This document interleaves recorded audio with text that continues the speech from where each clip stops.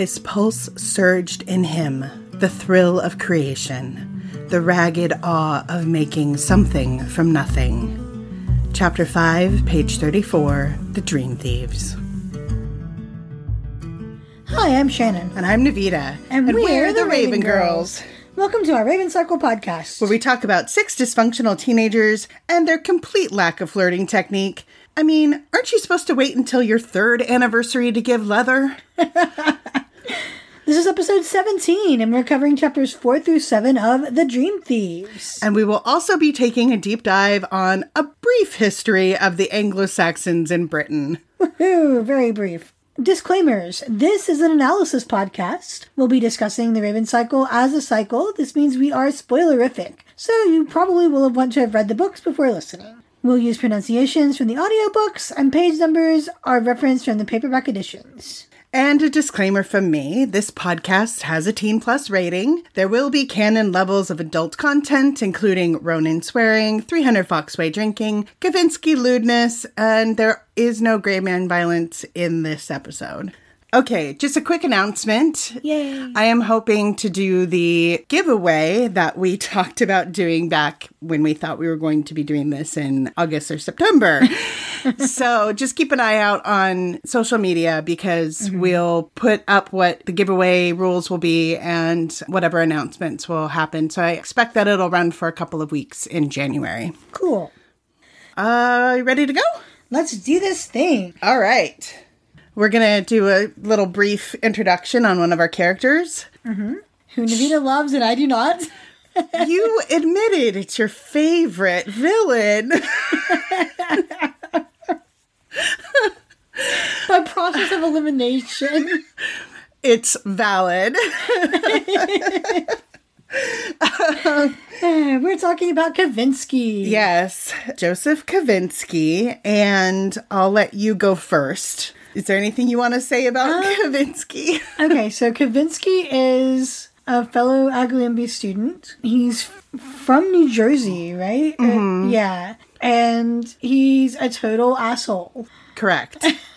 All of those things are correct statements. Yes. He's like notorious throughout all of Henrietta. And he's like, oh, that jerk. Blue hates him. And so therefore Shannon by extension. Not exactly, but I'm kidding. He's a total dude bro, and dude bros suck. Apologies to any dude bros who may be listening to this podcast. No, like, not guys, dude bros. There's a specific... I know. Apologies to any dude bros who may be listening to this podcast. If such an animal exists, please let us know. All right. So one of the things I want to get right out of the way is that I do love Kavinsky. I love him because he is awful and terrible and complicated. Right. And I think that Kavinsky is probably the most polarizing character in the Raven Cycle. I still see little spats of fandom wars about Kavinsky, and it's like the book's been out for, 4 years. But I think it's a testament to the fact that he's complicated that so many people do have such strong feelings for Kavinsky. And I love him, but I'm not a Kavinsky apologist. Right. Like, I do recognize that he has terrible things that he does. I also recognize that he's had terrible things happen to him, at least from the POV that we get, which in last episode, I made a point of saying we never see Kavinsky's point of view. Right. Never, ever. He's the only character that we don't get a POV for. So that alone, to me, is really interesting in the way that the character is done. He's a fascinating character. He really is. And the other things that I think are important to think about as we read through this book is that Kavinsky knows about Ronin the whole time this book is taking place. Right. And not only that, but Declan knows about Kavinsky the whole time this book is taking place. And Kavinsky knows about the black market the whole time this book is taking place. And he's done business with La Monnier in the past. And that's revealed in The Raven King when La Monnier sees the Evo outside of the Fresh Eagle. I forget, Food Lion, which one it is. And they come in and the gray man's actually driving it. So for all we know, Kavinsky's family has been wrapped up. I mean, that's completely metatextual, but he has been involved with this sort of seedy underworld type situation. So he's not as like surface dude bro maybe as one might think. When you actually look at those are the things that he's bringing to the table. And then one of the last things is Maggie had written a post about Kavinsky with a song from the Irrepressibles called In This Shirt. And she said, if I had written the book from Kavinsky's point of view, it would have been a very different book. And this song is so sad.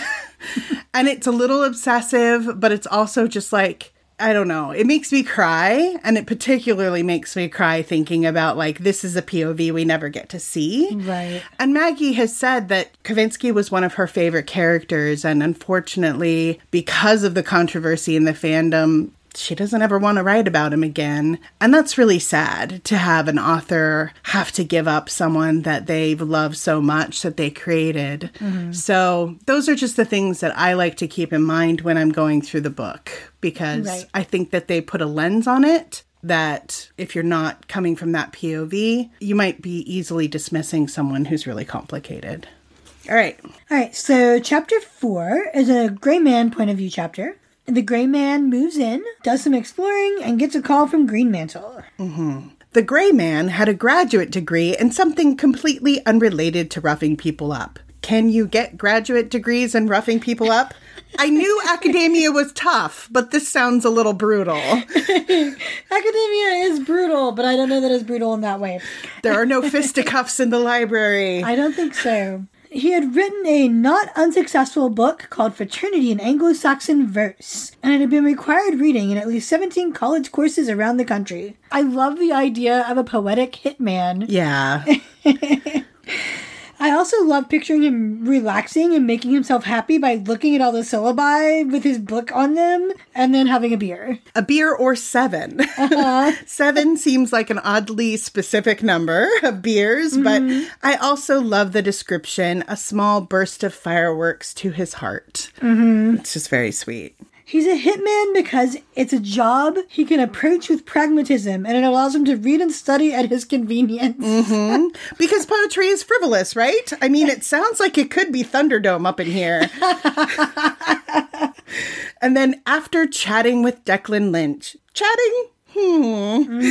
he checked into the Pleasant Valley Bed and Breakfast. It sounds nice, actually. Yeah, it does. The gray man's sense of humor, and of course by extension Maggie's, because his dry life observations seem very much like hers, they just really get me in a happy place. And one of them is a mug with an anatomically incorrect rooster on it.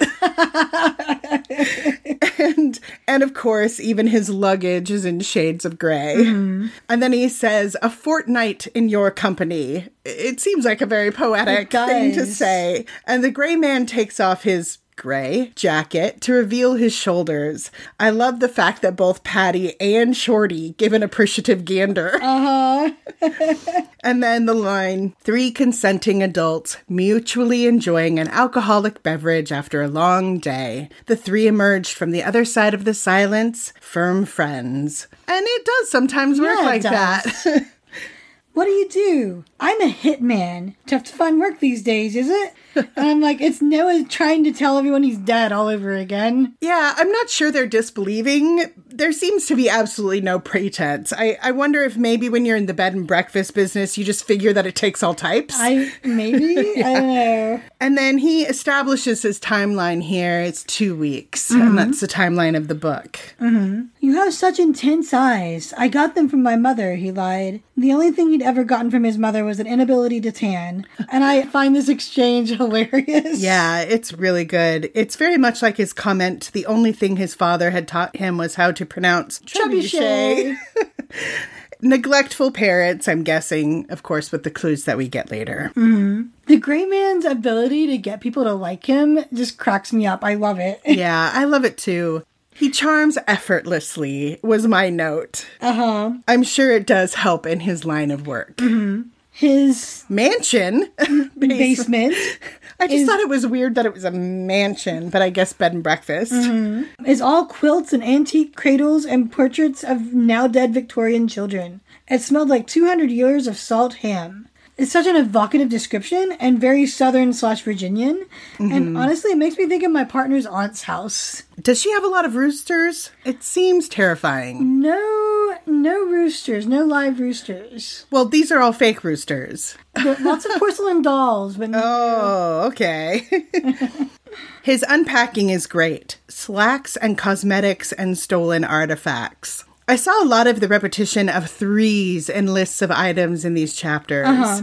And he thinks about the professor. Since I first listened to these on audiobooks, I thought that was capitalized like the name of a James Bond villain. That actually would kind of make sense. It would absolutely make sense. And he grasps the situation with the energy almost immediately. And he's really good at what he does. He really is. He's a very smart man. He says, perhaps it was the town itself. The entire place seemed charged. And then, of course, he'd wanted to believe in it. Magic and intrigue. It's echoes of Blue wanting magic, but being the pragmatist. Right. Looking at his syllabi, listening to the flaming lips, and he's happy until the phone rings. Right. The gray man's burst of joy fizzled. It's so sad, but we do get the first sort of hint of his brother. The number on the screen was not a Boston number. There is some irony in the fact that his book is about fraternity, yet his brother is his worst fear. I think that's intentional in a lot of ways. Yeah. Colin Greenmantle, the professor who paid his rent. The only person with eyes more intense than the gray man's. And how old does one need to be in order to get a doctorate and a professorship? And he's been working with Greenmantle for 5 years now. Let's see. 22 plus 35 or so? So he could be a professor at 35? I would say so. And then they've been working together for 5 years, so Greenmantle's more like 40? Something like. Okay. Or maybe even a little younger, because like if I graduate undergraduate at 22 and then like 6 years or so more of schooling to get your PhD. I don't remember if his age is specified in Blue, Lily Blue, but it was just interesting. Yeah, it's odd to try to like figure out how old people are in this. Yeah. And kind of fun. He's thinking about his name. If he resisted using it for long enough, he himself might forget his own name and become someone else entirely. And that idea has such a deep sadness to it. It's very sad. And I love how complicated he is right from the start. He's full of contradictions, and it evokes our sympathy. It's like not at all what one would expect from the person you're led to believe is the bad guy. Right. Greenmantle's immediately like, have you found it? Have you found it? And he's like, not yet. Well, you mean no. No is not the same as not yet. For quite a long time now, the gray man has been hunting for things that couldn't be found, couldn't be bought, couldn't be acquired. And his instincts were telling him that the gray one was not a piece that was going to come quickly. And his instincts are right. Right. And it's another cadence of 3 things. Oh, yeah, it is. He said what Declan Lynch had already known. There have always been other people looking for it. Geez, Declan's barely 18 and having to deal with basically like people coming after his whole family. Right. It's a very ominous statement for sure. They haven't always been in Henrietta, says Greenmantle. And who is it that Greenmantle knows is looking right now? Well, probably Greenmantle's father-in-law. Oh, that's right. Yeah. Because when he kills the 2 guys later, they say, we didn't get his name, he's French. That's right. Yeah. So page 185. L'aumônier. Yeah. The Lumineers, the luminescence. All right. We are going to put in our deep dive here. All right. All right. What? That's Old English Anglo-Saxon for listen up. And I'll come back to that later. We're going to talk about the Anglo-Saxons. Woo-hoo-hoo! Party, Anglo-Saxon party. They were people of Germanic tribes, the Angles, the Saxons, and the Jutes, who made their way from northern Germany and southern Scandinavia to the British Isles. They came into power after the collapse of Roman rule of Britain. Rome never had solid control of all of the British Isles and built Hadrian's Wall across the island to keep the Picts from invading from what is now Scotland to the north. And I put a link to the tourist info page for Hadrian's Wall in the show notes because the site has pretty pics and a cool timeline. Gildas, a British historian, says that these Germanic war bands were hired to protect the Romanized parts of the British Isles when the Picts finally broke through the wall in 367. So Britain was under constant attack from the Picts to the north and the Irish to the west. In an attempt in unification, they appointed a warlord called Vortigern as head man, and he enlisted the help of the Saxons, and this led to disaster. The Saxons staged a coup at a meeting of British and Saxon nobility, murdering their British counterparts in the middle of the meeting. They expelled Vortigern, but only so that they could force him to cede large chunks of land in southern England to them, thus setting him up as a powerless puppet. Right. And although England as a nation wouldn't exist for hundreds of years after the Anglo-Saxons arrived, they carved out 7 different kingdoms: Northumbria, East Anglia, Essex, Sussex, Kent, Wessex, and Mercia, which still function as regional descriptors in England today. The 7 kingdoms shared aspects of culture, language, and religion, but were often at war with one another and the remaining Britons. At this point, the Britons had been converted to Christianity, but the Saxons were still pagan, worshipping the Norse pantheon. So in 597, Pope Gregory the Great sent St. Augustine to attempt to convert them. He succeeded partly by telling them that the Christian God would grant them victories in battle if they converted. Of course. And it worked so well that the Saxons converted their fellow tribesmen back home in Germany. Right. Eventually, some of these groups decided that the Christian God wasn't living up to these promises and became apostate. And so Theodore of Tarsus and Hadrian the African are sent to reform the church in Britain. Theodore set off bearing the wisdom of the Greek East, theology, poetry, grammar, biblical commentaries, and a litany of saints, one of whom, the Syrian Saint George, would later become the patron saint of England. And the most celebrated of all Anglo-Saxon kings is Alfred the Great, which we will be doing a whole deep dive on later, I believe. Okay. You're like, surprise! I forgot we talked about that one. That's fine. When the other kingdoms had fallen to Viking invasion, Wessex, ruled by Alfred, managed to stand alone, despite the fact that he ruled during a time when, by his own words, everything was ruined and burned. He made education and learning a priority. He gathered scholars from Wales, Germany, and France, and had them translate important books into English because he felt that Christian kings should be patrons of learning. The Anglo-Saxon era ended in 1066 when the Normans, led by William the Conqueror, conquered the island. The history of this battle is depicted in the Bayeux Tapestry. It sounds like the thing you find in Louisiana, but it is not. Right. And, of course, we couldn't talk about the Anglo-Saxons in connection with the Raven Cycle and not at least mention Anglo-Saxon poetry. One of the most commonly known pieces of Anglo-Saxon poetry is Beowulf. It's quite possibly the oldest surviving long story in Old English. It's done in the style of a Norse Edda, epic poem, rather than forms more commonly found in Anglo-Saxon poetry. The surviving manuscript is found in the Noel Codex, currently housed in the British Library. It's one of the 4 major Anglo-Saxon literature codices, along with the Vercelli book, the Exeter book, and the Caedmon manuscript.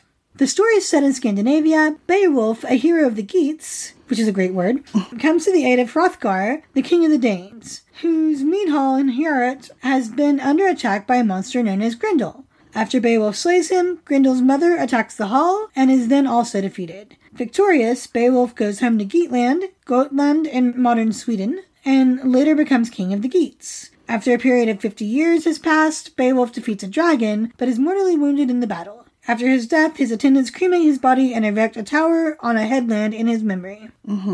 And your partner found an interesting translation of Beowulf. It's from Beowulf by All, which is described as, "This project was conceived in early 2016 to counter the publications and statements of a small number of Anglo-Saxonists, whose comments and agenda were and are elitist, exclusionary, misogynistic, and anti-feminist. This is a community project where anyone was invited to contribute translations of Beowulf to form a new version of the poem." I just think that's a really cool idea. Yeah, it is. All right, so I'm going to read just the first stanza. Beowulf by All, edited by Elaine Treharne and Jean Abbott. What? We've heard of the spear danes of bygone days, of the glory of those tribal kings, how those noblemen performed brave deeds, often scowled scafing from enemy's troop. From many nations captured mead benches, he terrified the earls. Earlier he had first been found helpless. He felt comfort for that. He grew up under the clouds. He gained in honors until each of those surrounding peoples over the Wales Road had to submit, give him tribute. That was a good king. Shannon got to do Ancient Poetry Corner. I did! Yay! Maybe we need to find a bit of music for Ancient Poetry Corner. Oh, God. All right. And just a little bit of history, or trivia, I should say.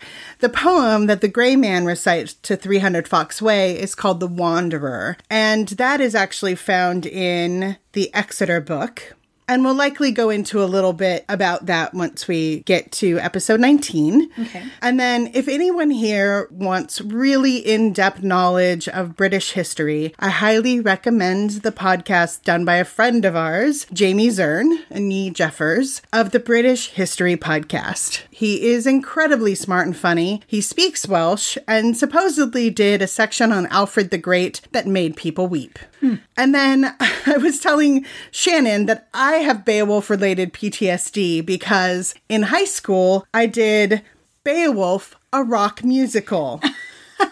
Wow. Where I played Grendel's mother.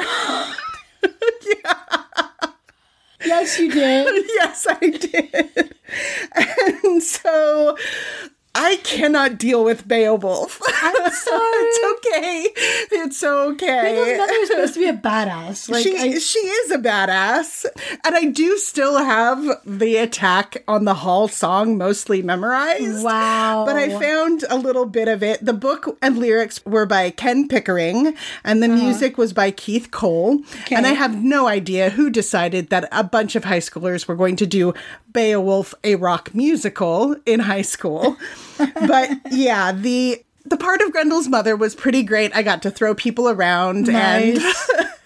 and be really scary and spooky and also wear a disco dress because it was a rock musical. So you're going to sing a bit of it? Oh my God. I've a nasty disposition, evil of my own volition, spawned in sloth by mutant creatures. Soon you'll feel my finer features. Puny we humans, leave your ablutions, prepare your skin to feel my pollution. That's awesome. And then it keeps going. And then it's like, you killed my baby. Now you'll discover all the fury of a fuming mother. So That is awful. awesome. It was so bad. It was That's so bad. All right. All right. With that, we should probably get back to... Okay. All right. Getting back into it. Chapter 5, a Ronin POV.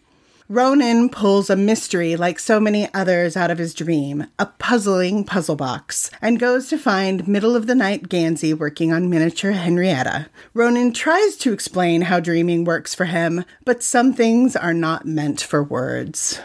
He woke like a sailor scuttles a ship on rocks, plunging, heedless, with as much speed as he could muster, braced for the impact. Yeah, I've definitely woken up like that before. And Ronin had dreamt he had driven home. The road was twisted as a light bulb's filament. All corkscrew turns and breathless lifts through the broken terrain. Yep, I'm familiar. Kiss your butt curves, we call them.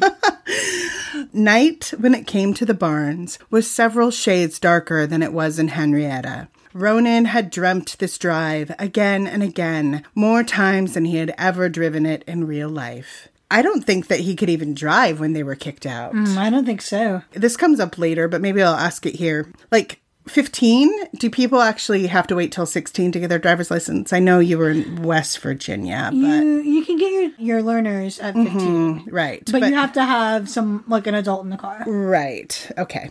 The single eternal light in the room with his silent mother. Fairy tale imagery again, and it feels so Sleeping Beauty. Yeah. But in his sleep, he never made it home. Even in his sleep. Yeah.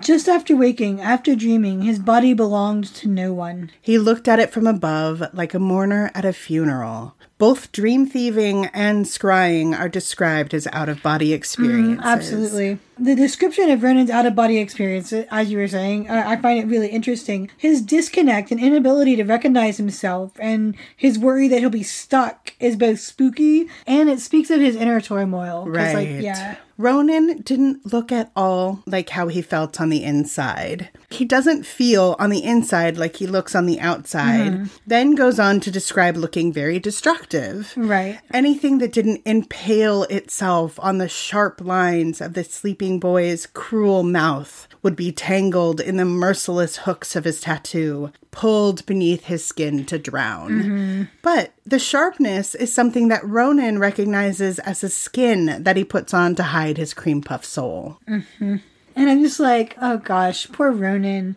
Being the one to find his dad like he did, and not being able to forgive himself for being asleep when it happened, to the point that he can't sleep anymore. Right. That whole passage is so breathless. He thinks, died, no, been killed, not died, beaten to death with the tire iron that was still lying beside him when Ronan had found him, a weapon still coated in his blood and his brains and the better part of his face. Another instance of a list of 3. And then sleeping, a feat never again to be performed. It's like no wonder. That would mess you up. Yeah. And the Lynch brothers were wealthy, princes of Virginia, but they were exiles. And that also feels very fairy tale. Right. The will states, including their mother.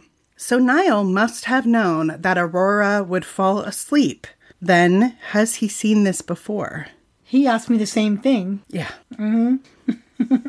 Declan had said, it doesn't matter. Mom is nothing without him. We may as well go. And it's really important to recognize that Declan knows the truth about his father and his mother and Ronan the whole time that this fight is going on. So he must know that she is asleep and why.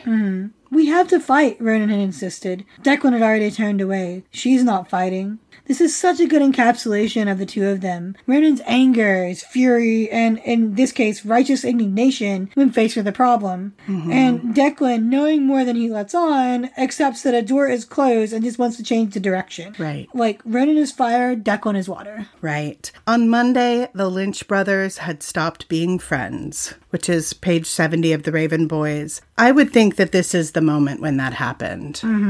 And then his pulse surged in him, the thrill of creation, the ragged awe of making something from nothing. It was not the easiest thing to take something from a dream. It was not the easiest thing to take only one thing from a dream. Right. I'm reminded of the scene with Calla saying that Ronan is creating. And that's page 156 of the Raven Boys. And I have so many questions about the puzzle box and so many theories. I think it's one of the most interesting details in the books. I love the puzzle box. It's so cool. Ronan had no secret more dangerous than this. You incredible creature. Creature was a good word for him, Ronan thought. What the hell am I? He has internalized the inhuman.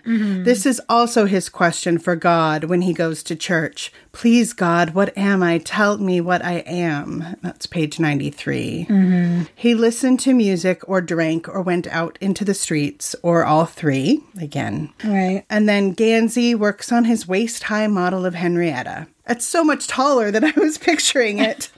Also, one of the things I'm most excited about seeing in the TV show is the model of Henrietta. I may have said that already, but I'm so super excited about that.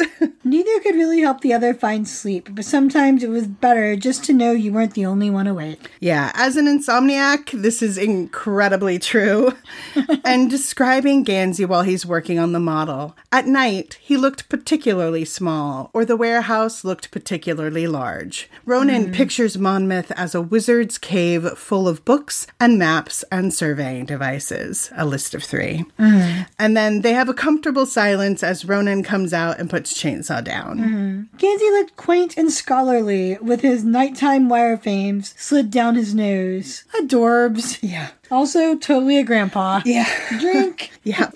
Ronan let Chainsaw down to entertain herself. She proceeded to turn over the wastebasket and go through the contents. It was a noisy process, rustling like a secretary at work, and this image amuses me greatly. Right. The scenario felt familiar and time-worn. They've been living together for almost 2 years. It's just a week or so shy of 2 years if the timeline given later is correct. To be fair, I spent far too much time dissecting the flow of events in this chapter. But then Gansey had come into town with his crazy dream and his ridiculous Camaro. And this is what I was referencing.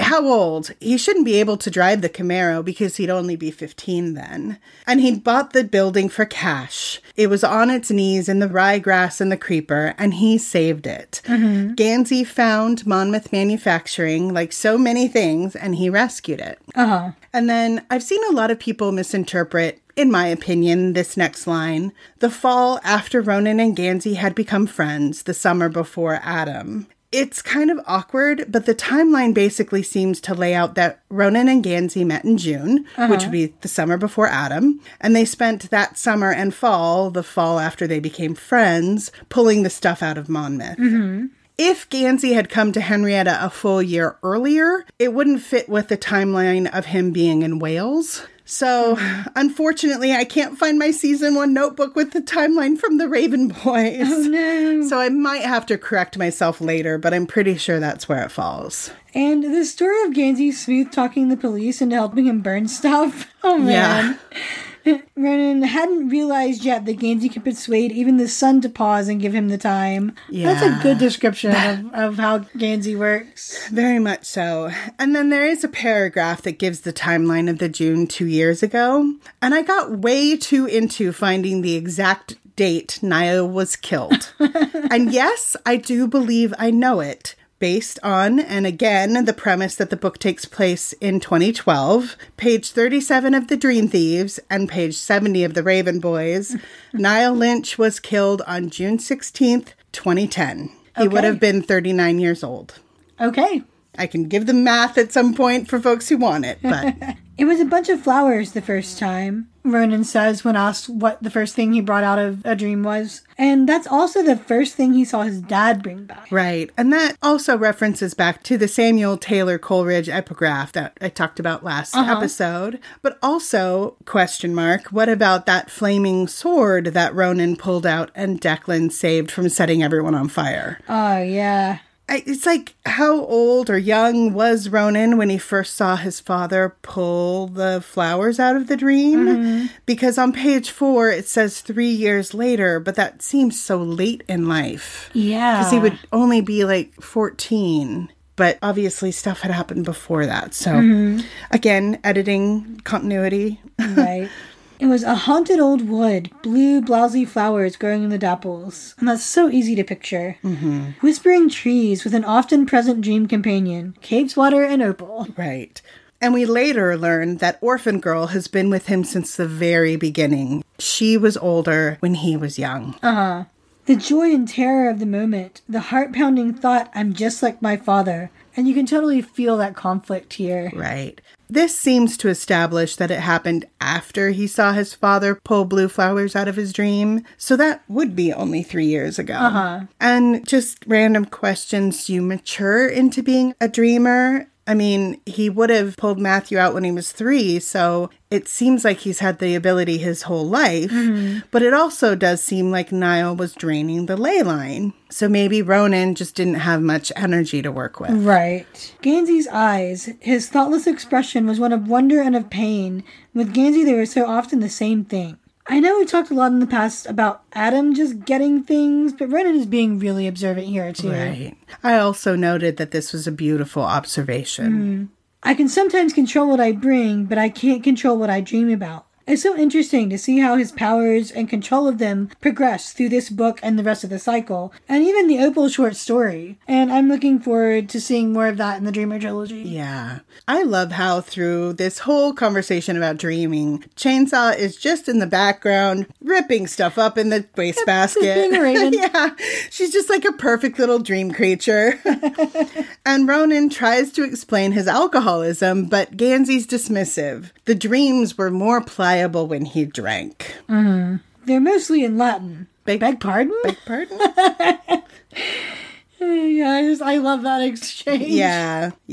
And then I just didn't know that it was Latin until I got older. And to me, this is proof that the dreaming is outside of him, not an internal construct. There's no reason for that, Gansey said sternly, as if Ronan had heard a toy on the floor. Dad Gansey strikes again. 100%. No shit, Sherlock. I'm like, wow, it's been a long time since I heard that saying. I'll have to start saying it around you more often then, because I say it a lot. Do you? Yeah. Like, am I in your dreams? Oh, yes, baby. It amused Ronan to say this a lot. He laughed enough that Chainsaw abandoned her paper shredding to verify that he wasn't dying. Oh, yeah, baby. And then the very sad, wistful, Ronan sometimes dreamt of Adam too, the latter boy sullen and elegant and fluently disdainful of Dream Ronan's clumsy attempts to communicate. Oh, poor baby. That is a very awkward crush dream. Gansey's like, do I speak Latin in your dreams? Dude, you speak Latin in real life. Yeah.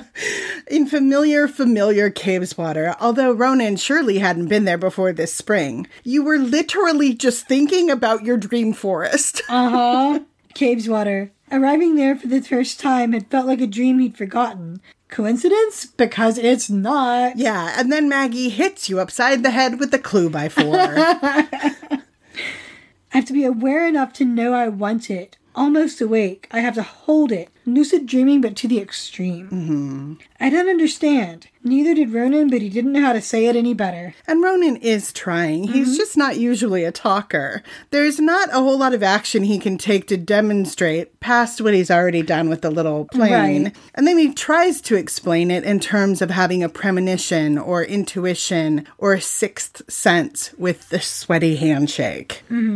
I did explain it. No, you use nouns and verbs together in a pleasing but illogical form.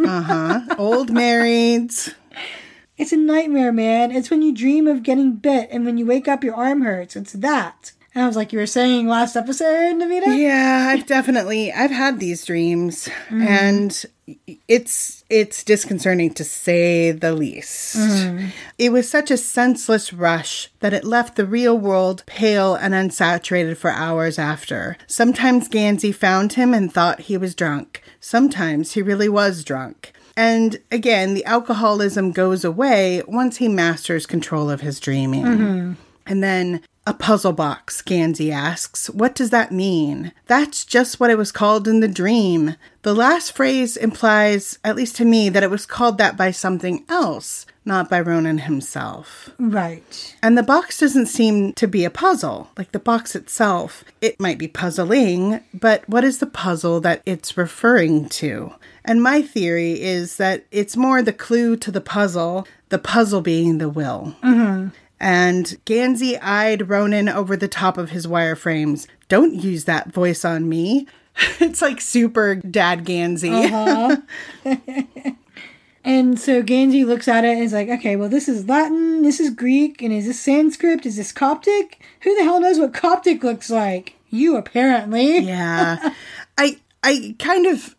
I'm sort of on that side, though, that he doesn't. This is like another part of the theory that he's gifted the box by Caveswater. And Ronan doesn't necessarily know what it's good for. I personally wonder if it was planted in Caveswater by Niall specifically to decode the will.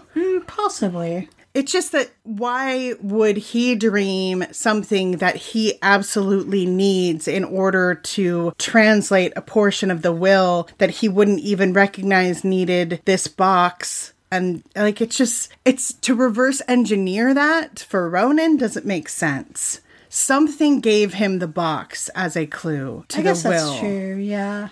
And it's interesting to me that watching the puzzle box working in real life gives Gansey a headache. Because it makes sense to me that something like that would necessarily run on dream logic, and that would be kind of incomprehensible if seen in real life. Right. And then Pinhead stepped out of the void. Oh, no.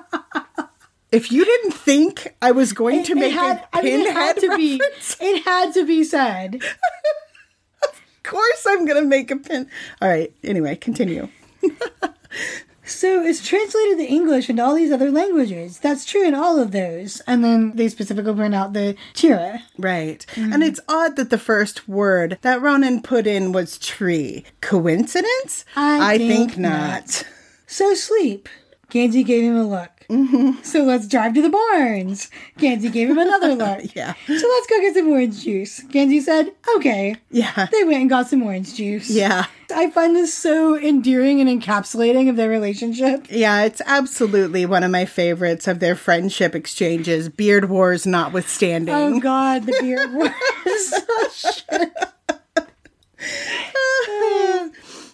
And then real bros get OJ at 3:32 a.m. Also, how awesome would it have been if it was 6:21 a.m.? All right. Okay, so chapter 6 is a Blue point of view chapter. Blue argues with Orla before work, hanging out with the boys and playing with the puzzle blocks lifts her spirits until Kavinsky shows up. It starts off with Blue saying to Orla, "You're an unbelievable phone tramp." And then Orla replying, "You're just jealous." Yeah. And they really do act more like siblings than cousins. But of course that makes sense because they spend so much time, like, they live in the same house. Yeah, they grew up together. And Orla says, "You're just jealous that this isn't your job." Blue, "I am not." But she kind of is, though. A little. Like, Yeah. not specifically, but she actually talks about that later. That she doesn't Like want the- to be psychic? Well, no. Like, it's not specifically the working as a psychic that she envies. It's the being different without trying, which is sort of her same way of saying the same thing there. Right, yeah. The flare of her bell-bottoms was capacious enough to hide small animals in. I kind of want those pants. Okay. Luckily, palazzo pants are coming back in style. They're not bell bottoms, but they're good enough. And then here we get our reintroductory paragraph into 300 Foxway. Okay.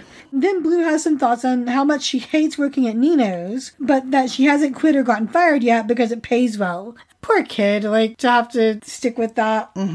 Waitressing required patience, a fixed and convincing smile, and the ability to continuously turn the other cheek. Yep. Blue possessed only one of these attributes at any given time, and it was never the one she needed. Right. And I do enjoy this side of Blue and another list of 3. Yep. Aglonby boys who often thought rudeness was a louder form of flirting. Ugh, those kind of guys are so common and the worst. I mean, not everybody's soulmate can be so smooth as to call them a prostitute. Yeah, like, and Gansey is awful in that scene. Yeah. Like, I called him on it, very Yeah. much so.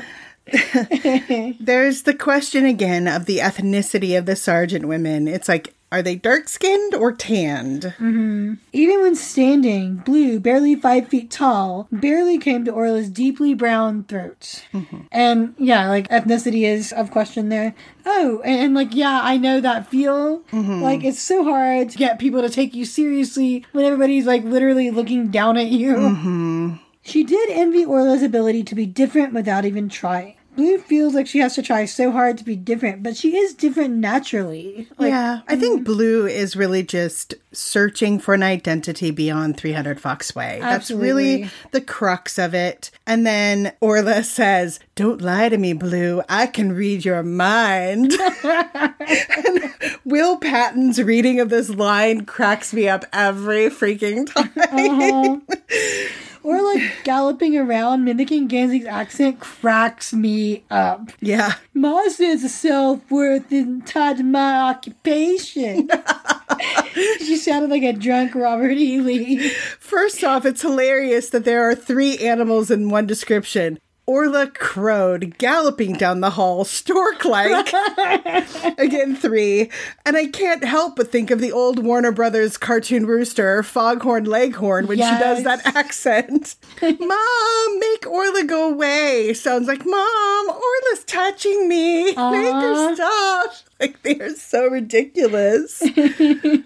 But I mean, what else is she supposed to do? Yeah, no, it's just really funny. It's like you're 16 or 18, Blue. Like, Ever since she was small, Blue had loved the ritual of a single card reading. It wasn't so much a clairvoyant experience as a 30-second bedtime story where Blue was always the hero. Mm-hmm. And I love that idea, and I can totally see that being comforting. Right. And it is really such a sweet way to put it. I do like the fact that it says that she's the hero in that story. And later she's like, I won't be a sidekick, which we'll get right to. Maybe the potential you bring out in other people is your something more. Your purpose is to make other people look good is a really shitty thing to tell your teenage daughter. Yeah, Maura did ask if Blue wanted the real answer or the one she was going to like. That's true. And Maura is keeping something from her. It's a secret. Her father. Take a drink. It wasn't enough. It was not her soul thought, her something more. That's my girl. Your worth is not what others can use you for. Yeah. And I'm just saying I agree with you. That is a fairly cynical way to interpret what Maura was saying, That's though. true. Making other people better is a skill many people spend years trying to learn. That's true. You know, that's a skill. It is. I'm not going to be a sidekick. You should stop hanging out with millionaires then. Orla might have a little bit of a point. Yeah, no, she definitely does. And yet later, Blue is told to take advantage of this fact to travel with the trees in your eyes, stars in your heart. Mm-hmm. I think these boys are a part of her life. Right, absolutely. It was true that she looked a lot cooler at school than she did surrounded by psychics and rich boys. Aw, poor Blue. You are cool, I promise.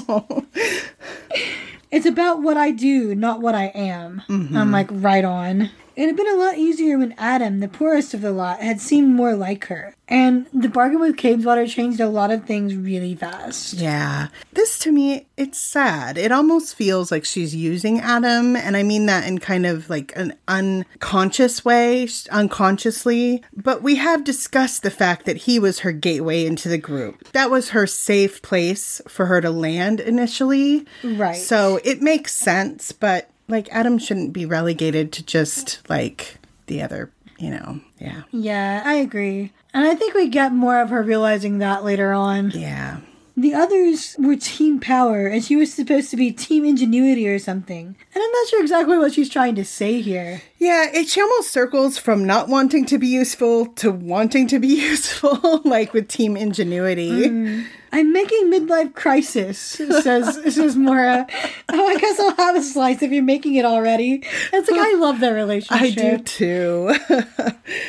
Because she couldn't come to them, they'd brought the Glendower discussion to her. Ha, she thought. Take that, Orla. Yeah. Smiley face, I say.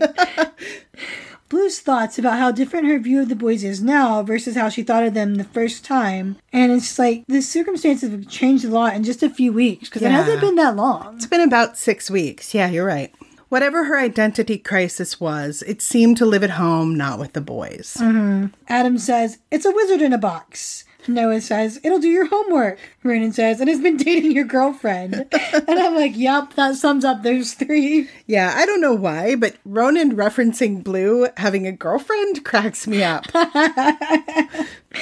She was less surprised than most people would have been to discover it was a magical translating box. She was more surprised to discover that the boys had possessed the forethought to bring the other dictionaries. Yeah, so classic. Like, that is absolutely them.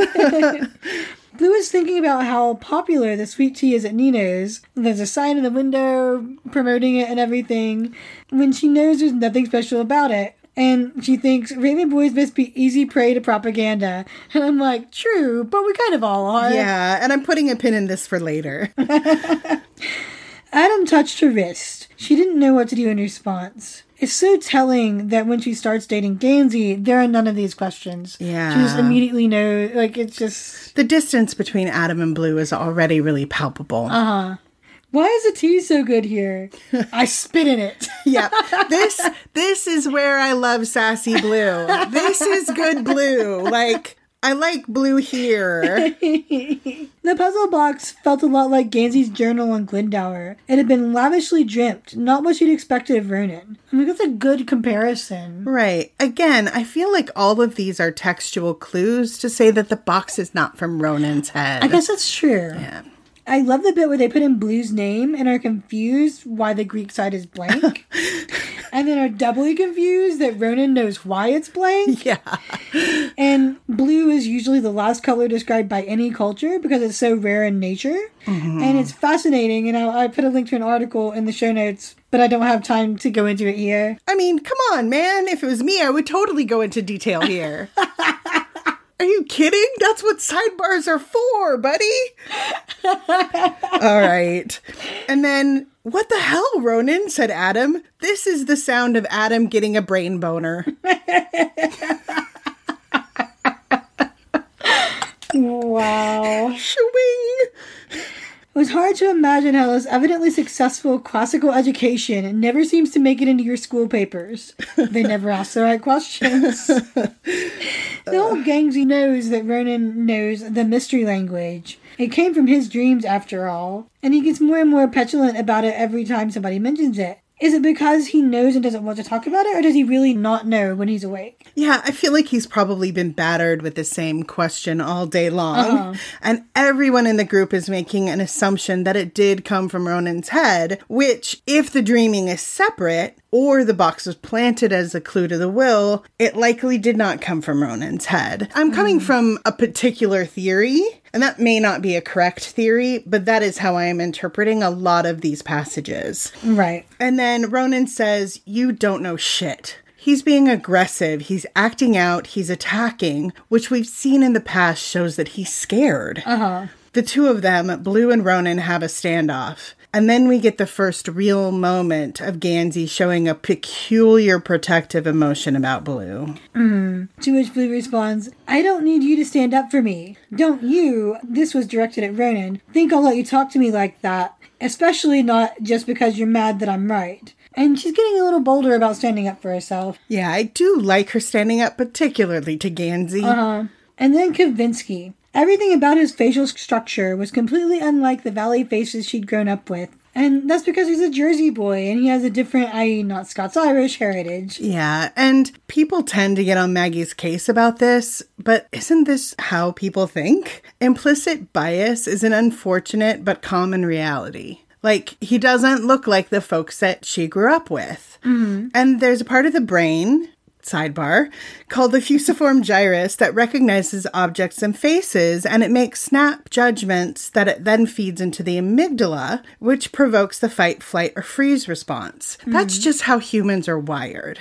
And Harvard has a pretty great test online that will help you identify what implicit biases folks might be carrying around. And I will put a link in the show notes because it's really, really cool. And then I love Kavinsky's iconic look of the sunglasses, spiked hair, earring, chain, white tank top. It's like Blue thinks she hated the smell of him. I'd guess Axe body spray, vodka, and cocaine. Probably. Yeah. I find this to be a really crucial passage. He was infamous even at her school. You wanted something to get you through your exams, he had it. You wanted a fake license, he could get it. You wanted something to hurt you, he was it. And keep in mind that Ronan wants nothing more than to be hurt right now. Right. He walked away like she'd never been there. What a jerk. Yeah. I mean, he is a jerk. Absolutely. 100%. She wasn't sure if she couldn't forgive Kavinsky for always managing to make her feel so insignificant, or herself for knowing it was coming and being unable to guard herself against it. And I totally know that feeling. Yeah, I just put a question mark next to the always, because that implies that she has had a lot of interactions with Kavinsky. Oh, I mean, sure. Like, he's well known, and, like, he probably comes in, it's the only pizza joint in town. Yeah. Hating them all, hating this job, feeling strangely humiliated. Yeah. It's another list of 3 things. And then after this episode, I think I'll stop pointing them out. Because it's always, like, there's so many 3s. It's just, it was very interesting. I was like, this. It was just really interesting kind of exercise. Then she took a deep breath and filled up table 14's tea. That's number 3 on the previous list of things that a waitress needs to be able to do.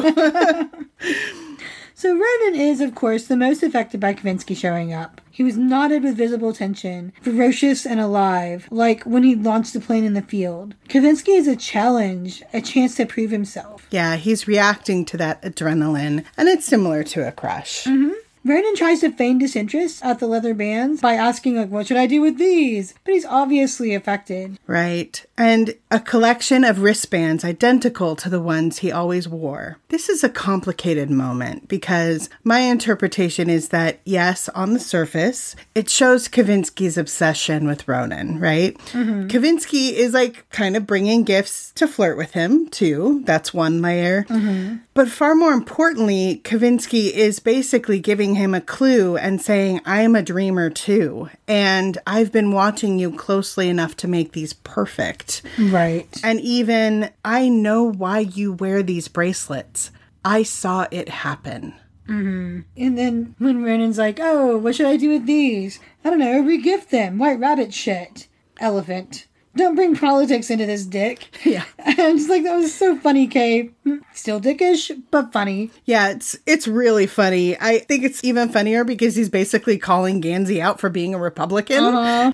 And then he walks away. Enjoy your book club, ladies. All of the books on the table, it's pretty funny. But yes, he's using the feminine as a derogatory term. And we will definitely have to talk about toxic masculinity with these guys. He didn't even look at Blue as he left. Him not hitting on you is a good thing, she told herself. She felt invisible, unseeable. Is this how Noah feels? Again, I hate people who can make you feel like that. Like, you don't want their attention, but you don't want them to pretend like you don't exist either. Mm-hmm. And yeah, I totally see Noah feeling like that. Yeah. Kavinsky was there on a mission, though, and she was just an obstacle. Right. I'm just saying from, like, Blue's point of view. Right. And he's probably done the same kind of shit before. Yeah. The only thing that gives me any joy is imagining the used car dealership that he'll be working in by the time he's 30. I'm oddly saddened by this quote now. Mm-hmm. I mean, he's a jerk, but this would have been a kinder end, maybe? Yeah, Kavinsky may not be the greatest human, but his ending is tragic on all counts. Mm-hmm. And for folks who tend to get up in arms about Kavinsky particularly, it's important to note that none of the antagonists of the Raven Cycle make it out alive, but Kavinsky is definitely the saddest and most tragic, no argument. Mm-hmm. Vernon is visibly angry, shaken, his head down, staring at the bracelets, one hand in a fist. And Blue wonders if he knows what Kavinsky's gift means. I don't think he does just yet. No, it's a clue. Again, Kavinsky is telling Ronan what he is, but Ronan can't see it yet. Mm-hmm. Like I said, Gansey murmured, trouble. Yep, definitely. Right. And you pointed out this is an echo of the last line of chapter 3. That's not fun, that's trouble. Uh-huh. Also in reference to Kavinsky. Right. Okie dokie. Chapter 7. It's a gray man POV. The gray man goes on an electrical goose chase, leading him to discover some very eerie and unnatural happenings in the outskirts of Henrietta. The gray man hated his current rental car. He got the distinct impression it hadn't been handled enough by humans when it was young, and that would never be pleasant to be around. It had already tried to bite him several times. Oh my god, it's my cat Trinket as a car and champagne colored. Right, yeah. It's a similar joke to the post that I read last episode about Kavinsky, and Maggie hates rental cars and often drives her own cars cross country. Yeah. And then an unfortunate and possibly incriminating stain in the back seat. Again, his sense of humor really gets to me.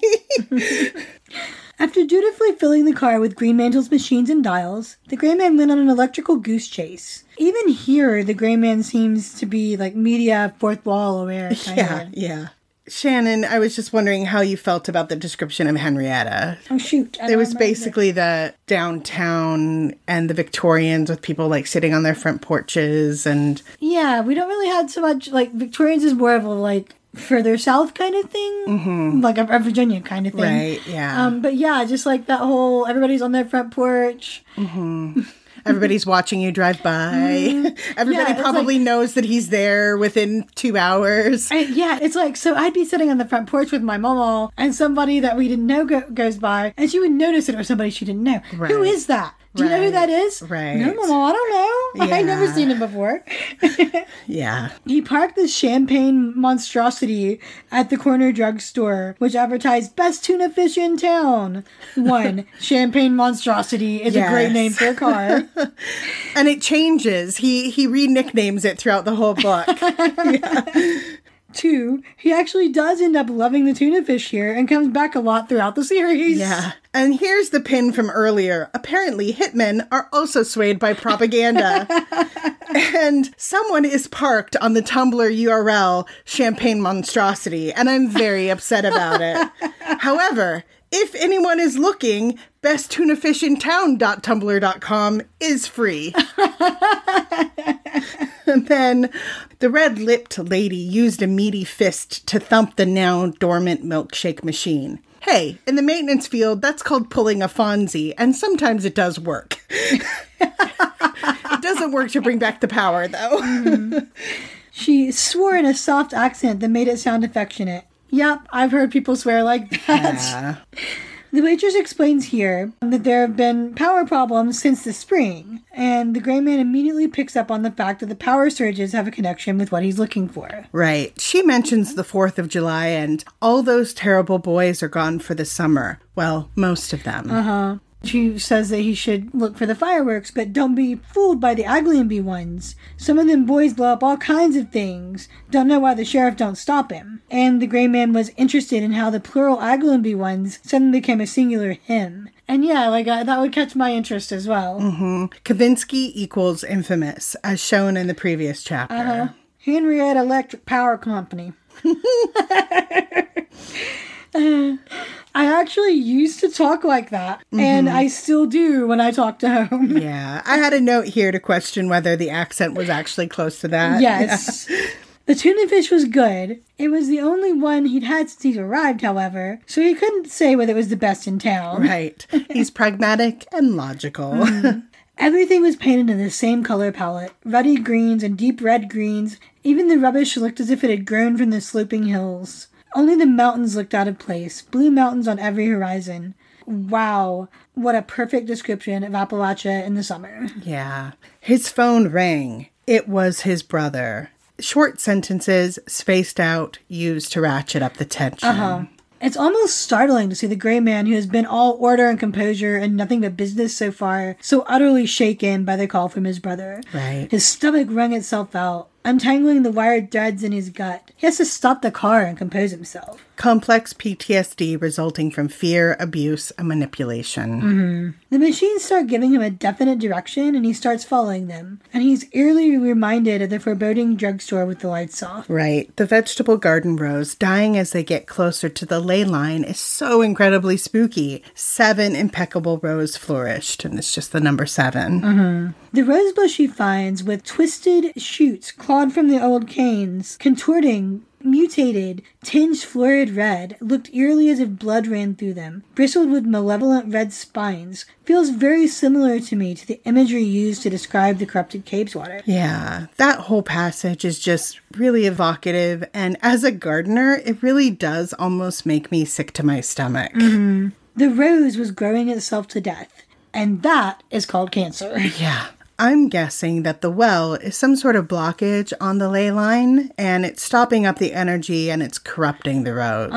The Gray Man was impressed with the deep wrongness of it all. Me too. Yeah. He couldn't see, however, how it could be connected to the Grey Warren. I actually wonder if the well taps down into the cavern system that goes under Cabe's water and Jesse Ditley's house. It might. Yeah. It was possible, he thought, that the Grey Warren was something that worked in pulses, and it had just shut off from its hiding place in the well. But it was more possible, he thought, that this had to do with Hepco's little problem. But it also kind of has to do with the Grey Warren as well. Yeah, and the Grey Warren does work in pulses when he's dreaming. But no, he's not in the well, unless Lassie has come to get you to rescue him. Is Ronan in the well, boy? And the Gray Man is incredibly perceptive. We said this before. He takes a photo of the rose, which later he sends to Greenmantle when he's trying to pretend or prove that the Grey Warren isn't in Henrietta. Well, all right. That is it. That's our episode. Well, that's the analysis. The analysis section. Drum roll.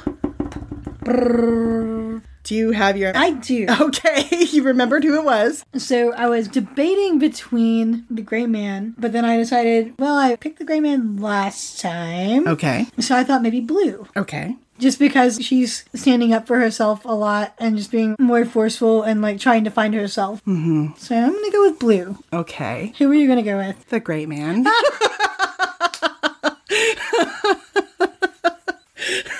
Gray Man is my pick.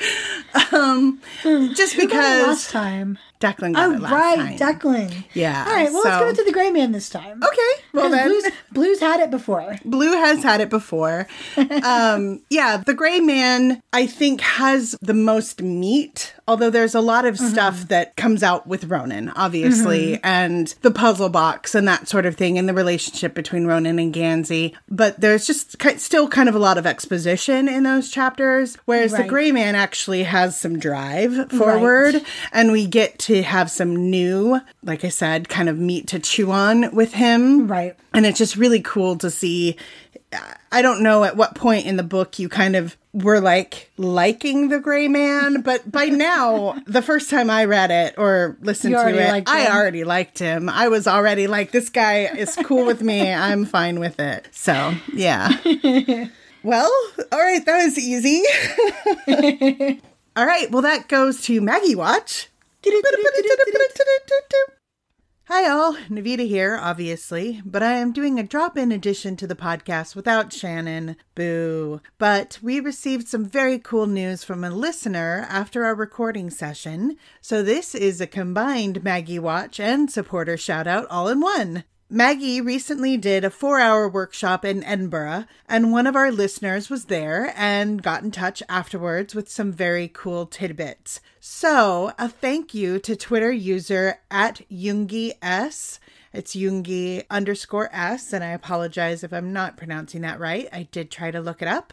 They passed on some anecdotes that will work into our episodes, as well as a piece of news that I hadn't heard before, and they said...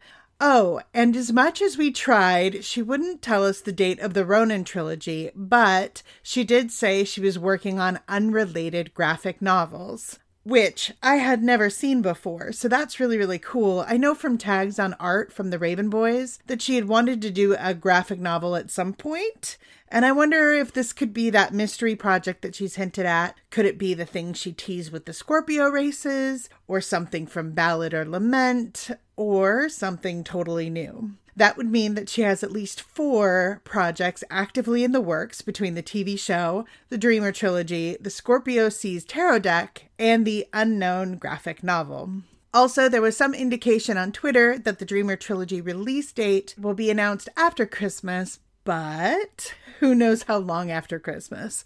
We will have to wait and see, I guess. So thank you again for the scoop, Jungi S. I absolutely love the fact that you thought of us after that amazing workshop. And a note, Maggie is doing more of the writing workshops in the US, but unfortunately most, if not all, of them sold out within hours. We are closer to getting a Dreamer trilogy tour, though, if she's feeling well enough to travel. So back to the episode.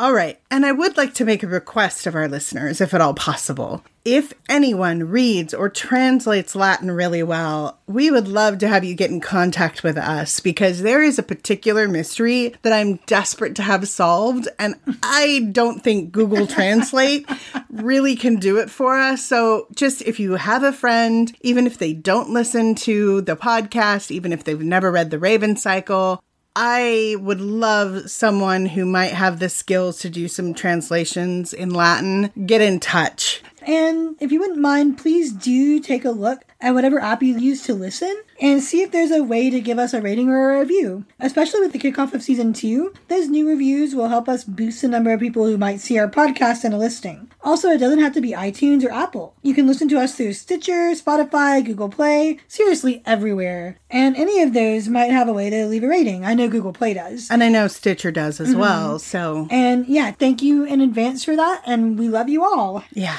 All right. Well, with that, we'll wrap everything up. Woohoo! Thank you for listening today. Our next episode will cover chapters 8 through 11 of The Dream Thieves, with a deep dive on the cultural influence of the Scots, Irish, and Appalachia, which is one I am particularly excited about. Yeah. And then our recording schedule is several weeks ahead of the release schedule, so do follow us online for announcements of what chapters we'll be covering next. And do please continue to send us your thoughts, questions, contributions, theories, whatever, anything that you might think piques your interest in the episode. Mm-hmm. You can find us practically everywhere on social media at Raven Girls, RAVINGIRLS. On Twitter at Raven Girls, on Tumblr at ravengirls.tumblr.com, Facebook at facebook.com/ravengirls, and you can reach us directly at ravengirls@gmail.com. And you can reach me at substanceparty.tumblr.com or via Gmail at substanceparty with all of the A's taken out, substnceparty@gmail.com. If we have referenced a post or article in the podcast, we will do our very best to include source links to those in the show notes. The Raven Cycle and all affiliated properties are copyright Maggie Stiefvater and Scholastic Incorporated. We hope you've enjoyed today's episode, so until next time, whoop whoop Raven Girls! I still love that. Oh man.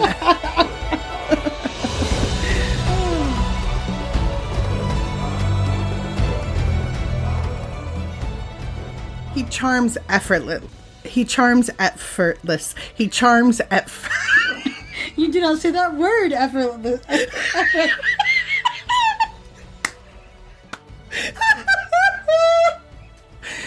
Effortlessly. Okay. He charms effortlessly was my note. Uh-huh. And then I lost my place. Wait. Where is it?